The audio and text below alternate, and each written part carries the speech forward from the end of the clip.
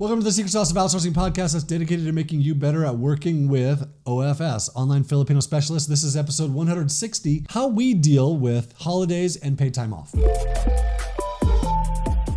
Holidays and paid time off are a big deal for me. Actually, running my own business, there is no such thing as paid time off, or everything is paid time off. I'm always getting paid for whatever I do because I don't sell my time for money ever. And a lot of people ask me, like, how do you get to this work week? And that's really a key thing. I work about 17 hours a week. It's because I never sell time. I won't do a consulting. I won't do something for you. That's a key piece to me of the 4-hour work week, or the 17-hour work week is about how much I work. So I've spent a lot of time on vacation this summer. Spent a month in Europe riding bikes with my family. I got home for 6 days and then went to a church youth camp for 5 days. I came home for 1 day and then spent 10 days at Lake Powell. I've been home for about a week and a half from Lake Powell, and I'm leaving tomorrow to mountain bike national championships. Then I have a few days home. Then we have family vacation and then another Lake Powell trip, and then school starts. It's a busy summer. I love it. A lot of vacation. So the question comes to me, how do you deal with vacation with people in the Philippines? So here's the question this is from Mike. I'm going to read this because there's some really good stuff in this. How does your company handle time off work? He says, we have 13 OFS working for our company in the Philippines, or is it 14 now? I have to think hard to count as we keep growing and hiring. Congratulations, Mike. That's awesome. And actually, when I sent this out as a newsletter, I got a response from someone that said, wow, 13, that's amazing. I'm just trying to hire my first.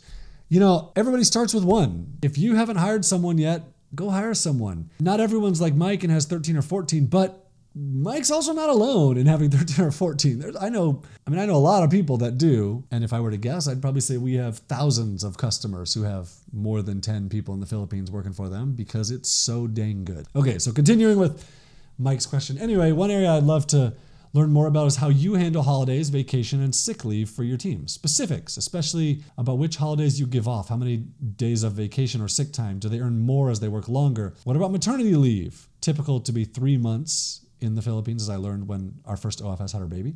Paternity leave. This will be a new one for us as a baby is on the way later this year. Rather than try to understand Philippine holidays versus US holidays, our policy is just to provide 25 days of paid time off.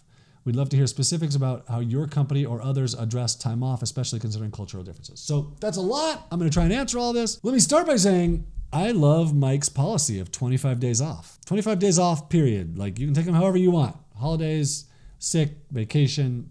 I like that policy. So here's our policy. Our policy is you can take whatever time off you want or need, or I don't really care. I don't care how much time you take off. I'm not going to track how much time you take off. The one thing that I want to know is I would like to know ahead of time, if possible. If you're sick, obviously you can't know ahead of time. That's fine. Just keep me updated.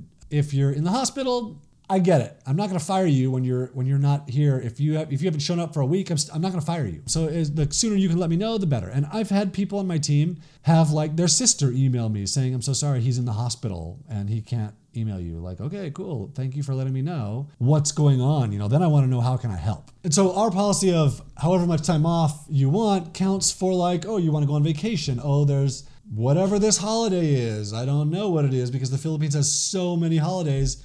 I don't want to track which holidays are the most important and which ones are less important and which ones you're taking and which ones that person's taking.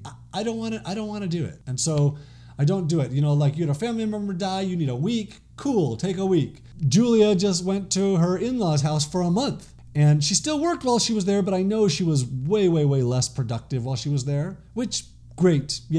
She's amazing. And so is her husband, who also works for us. So yes, take the time off. Okay, so next question, maternity leave and paternity leave. So maternity leave in the Philippines mandated 90 days. And if your OFS is paying SSS, their social security system, the government actually pays their salary during that time. And they know how much to pay based off how much SSS contributions they make. Because SSS is based off of your salary. So how much you pay is dependent on how much you make. If you're paying into it, then the government knows, like you just had a baby, okay, well, we'll pay you this. I've often seen is people in the Philippines getting this payment from the government and then trying to come back to work as quickly as possible so they can double up, which good for you. That's my policy. Paternity leave is 1 week. and that's like government policy in the Philippines. 1 week of paternity leave, and we always just pay our people that week off. So here are a couple things to consider in this. So if someone has an urgent job, customer support, for example, then we would like them to work out covering the hours with their team members. So I don't know how many customer support people we have, but we have enough to double cover 24-hour shifts.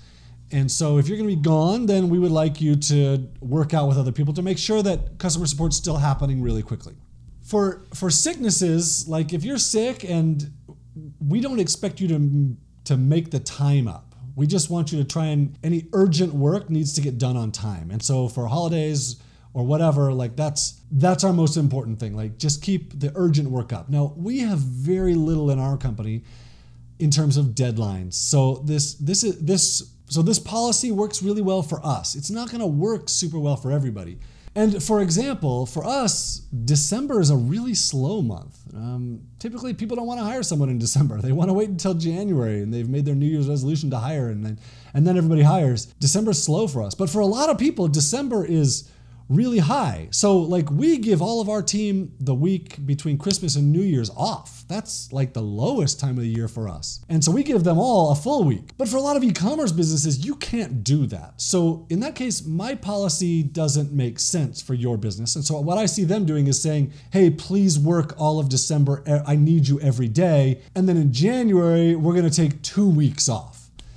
So here's what I suggest for you is, number one, make a plan. Like what days do you want them to have off? And US holidays are not important to them. You can find the holidays for the year at Onlinejobs.ph Holidays, where we have both a list of the holidays and their dates done every year, and also there's a calendar that you can subscribe to, so in your Google Calendar or whatever, your Outlook calendar, whatever, you know when holidays are coming up. And then when you have a plan, ask your team, like, does this work for you? Is this reasonable? This is what we want our company policies to be. Give us feedback. And you may or may not get like positive or negative feedback from them, but at least you've presented to them and they know what the plan is.